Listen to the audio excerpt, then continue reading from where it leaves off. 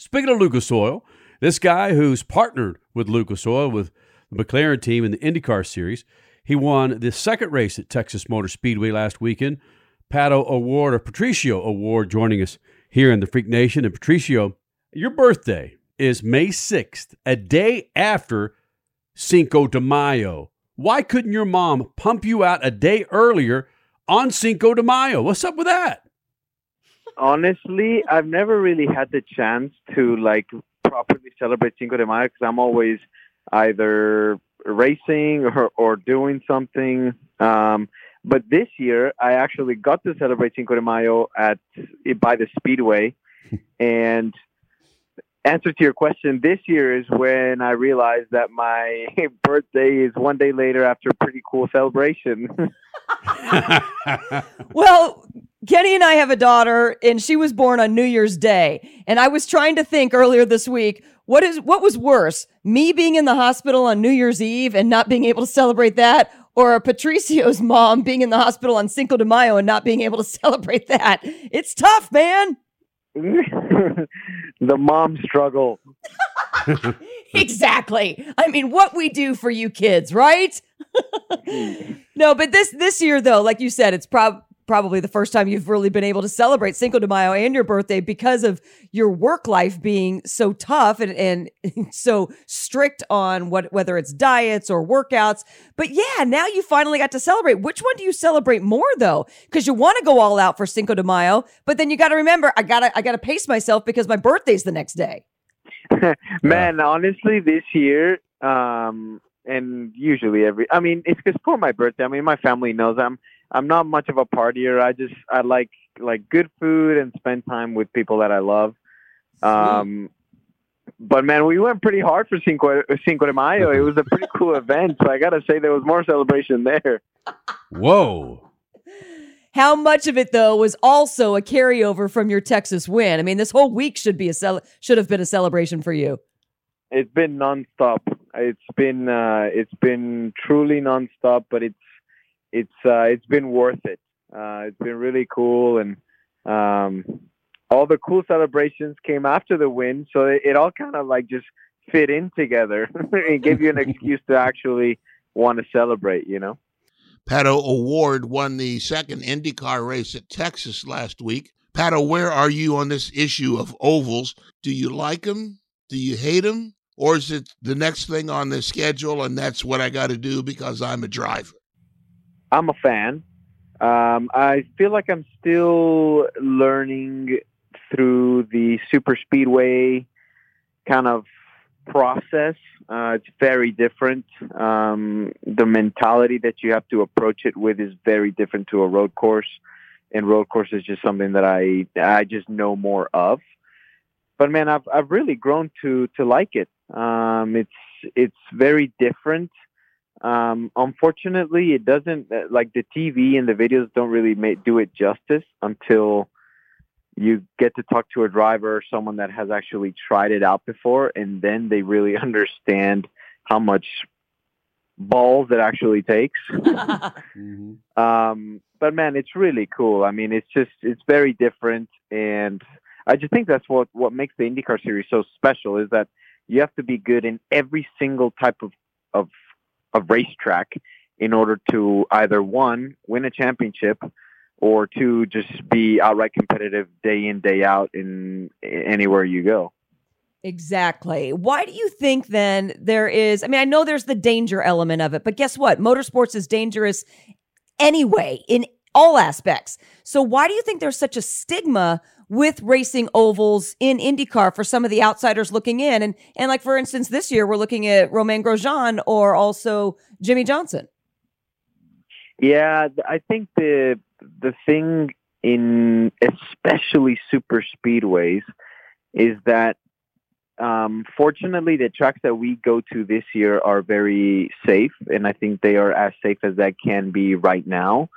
I feel like in the years past there's been tracks where they're not up to standards, and you see the consequences because the speeds are just so fast. I mean, just imagine going 225 plus miles an hour and if you spin or if something goes wrong, you don't really slow down much. So imagine just going 225 miles an hour into a wall.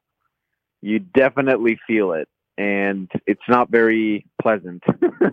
But I think that the thing here is just the speeds are ridiculous, and that's what makes the super speedways, in a way, the most dangerous, I guess. Pato O'Ward is the IndyCar winner in Texas, and you're talking about a safe track. That seems hard to fathom, Pato, when you're going 220 plus on a racetrack, how that could be safe. Are there some tracks actually that are safer than others at that speed? So lots of things. For example, the cars, man, the Indy cars are bulletproof. I mean, they're very, very strong, and they just keep getting stronger and stronger with all the upgrades that they have given them throughout the years. With intrusion panels within the monocoque. Obviously, that comes with weight, so that's been a hard balance to find. The new aeroscreen with the halo, in case a car goes upside down, or in case a foreign object wants to come into where the driver's helmet is. Like, without that, it smacks you in the face, and you'll probably might not make it out because you're just going so fast. But what I meant about safe is that you see some of the upgrades going into the super speedways like IMS, Texas, one thing being the safer barrier, which is basically an extension to the wall that is a little bit softer. Obviously, if you go up to it and try and push it, it ain't going to move because it's made for very high-speed impacts. But it actually creates like a compression in case of a car hitting the wall to absorb as much energy as it can to keep us in their safety. I mean, honestly, if you think about it, we're kind of like in a survival cell, kind of like a fighter jet. Mm-hmm. But when things go wrong, you need that to absorb impact as best as it can without actually having to transfer the impact or the energy of the impact onto you, because there's only so much the human body can take. But, and you're exactly right, there is only so much the human body can take. But in all forms of motorsport, what you just described there and how safe the cars have become and how most of the tracks have made the upgrades to keep you guys safe if in case of impact. I mean, you just described it in a way that's like, yeah, danger's going to exist in the sport. Road courses, street circuits, super speedways. You just described it in a sense that no, super speedways aren't any more dangerous than anything else. To me, it just really spoke volumes right there of IndyCar engineers and track engineers, because you guys are going to be okay. Yeah, they've done a fantastic job. I think where things might get out of hand is whenever it's together with another car. Because there's the saying that cars aren't meant to fly. And there's so much truth to that. Whenever they start flying is when things really go sideways, because the cars aren't designed to fly. I mean, they're designed to stay on the ground. And I feel like all the big accidents have been when two cars come together and there's something very unnormal happening, which, I mean, it's just so hard to try and simulate whenever you're creating a car. You can't just create a certain scenario of how exactly it's going to go down. But I think they've done such a great job. And I think Mario said it once, and he said, we are safer in the race car than going 85 miles an hour, 80 miles an hour on the highway at with your normal car. And I think there is a lot of truth to that. I feel a lot safer in the race car, even if you go through an impact, rather than imagine having an impact at 70 miles an hour in a normal road car. So, yeah. No, that's a good comparison. Patricio O'Ward, Texas winner, joining us here in the Freak Nation. And speaking of safety, I mean, we saw it. We saw all the safety components on display the first lap of Texas and Connor Daly walking away. So yeah, you've got some really good points there. But we are moving on to Indianapolis now. With everything with the coronavirus, the pandemic, you guys kind of got ripped off with Indianapolis last year. There will be fans this year, but still the whole experience of Indy in the month of May is just not quite there. How are you approaching this month? Do you feel like you've been ripped off because of the pandemic, or are you just like, it's another race? I'm excited to have a 500 more normal, I guess we can say. I mean, it's last year it really felt like a ghost town. I mean, it just felt really like a test more than an actual race. Oh wow! Until we're actually in the car, then it feels like a race. But I'm happy to have people back at the racetrack. And at the end of the day, I tell everybody, like, we are an entertainment. I mean, it's kind of like, not having people go to the circus. Like, who are the clowns going to be performing for? So I think it's great that we're going to have people back. Hopefully next year where you can be back at 100%. Would have been really cool to have 100% this year, but unfortunately it's just not possible with the pandemic still kind of going on. But I think IndyCar and everybody has done a great job in trying to find the best ways to have as many people as we can at the races, and not just the 500, but at the GP and so forth. So I'm excited. I'm excited to have people back. Who is the biggest clown in IndyCar? The biggest clown. Probably the most not adventurous, but the most achieved clown, probably Dixon.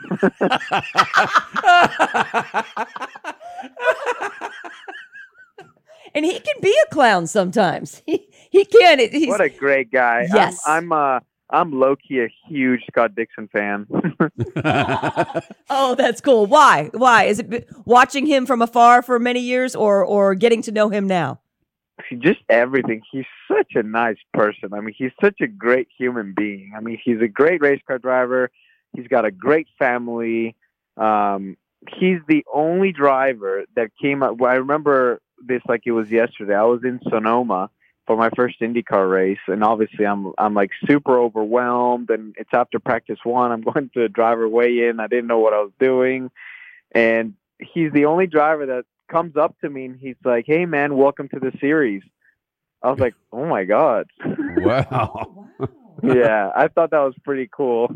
Well, he is a loyal Freak Nation member. He's been coming in here for the last 15 plus 20 years. Has he been here from the get-go? Oh yeah, from the beginning. Yeah. Next time you see him, please just say you spoke to Speed Freaks and we talked biscuits. Oh boy. Yeah, just say biscuits. We don't. It's a politically correct world right now. We don't need to go into biscuits and the meaning of. Just say we talked about biscuits and gravy. There you go. Just biscuits and gravy. Hey, last thing for you. You went to military school in San Antonio. When I was a young man, military school was a bitch. What did you think of military school in San Antonio? I was actually a civilian. I didn't want to be in the Corps. But it was very strict. It was not the easiest of schools to be in when I was missing like 58, 60 days of school during the year. Oh, true. But what did it do for you? I mean, granted, okay, so you didn't have the greatest attendance, but you were working. But what did it do for you otherwise? I just think it gave me a great education. I bumped heads a lot because I don't like getting told what to do. Yep. So it was very, I just like to have fun. People that know me know that I like to have fun. Like when it's time to work, I will get down and I will do the work. But like, there's no point in not enjoying what you're doing or not enjoying where you are. And I guess some of the people just didn't like it because I was being a clown. So I would bump heads with the administration a lot. So you're basically the walking example or the driving example of work hard, play hard. Well, yeah, because you have to love what you're doing. Whenever you stop enjoying it is when you should jump out of the car because, well, then why are you doing it? Just like any job. I mean, not just in racing, but, in any athlete sport or even any desk job as well. Like if you're loving what you're doing, then it's fantastic. But when you're not, it's like, then why are you doing it? The whole point of doing something is to enjoy it. At least that's how I live. Well, I think the sentiment out there is that you're going to win more races and hopefully win more races this year, and hopefully we'll be able to work out getting you back in here after those races on a Sunday afternoon Sunday afternoon. Can we work on that, Pato? Yeah, we can work on that. Yeah, we want you in here a lot. You are fun. Okay, can you say monocoque one more time? Monocoque. Attaboy. You like that instead of cockpit? Yep, monocoque. That's the Formula One version of it, There you Kenny. Just FYI. Pato, thanks for doing this, buddy. We'll talk to you again soon. All right. Thank you, guys. See ya.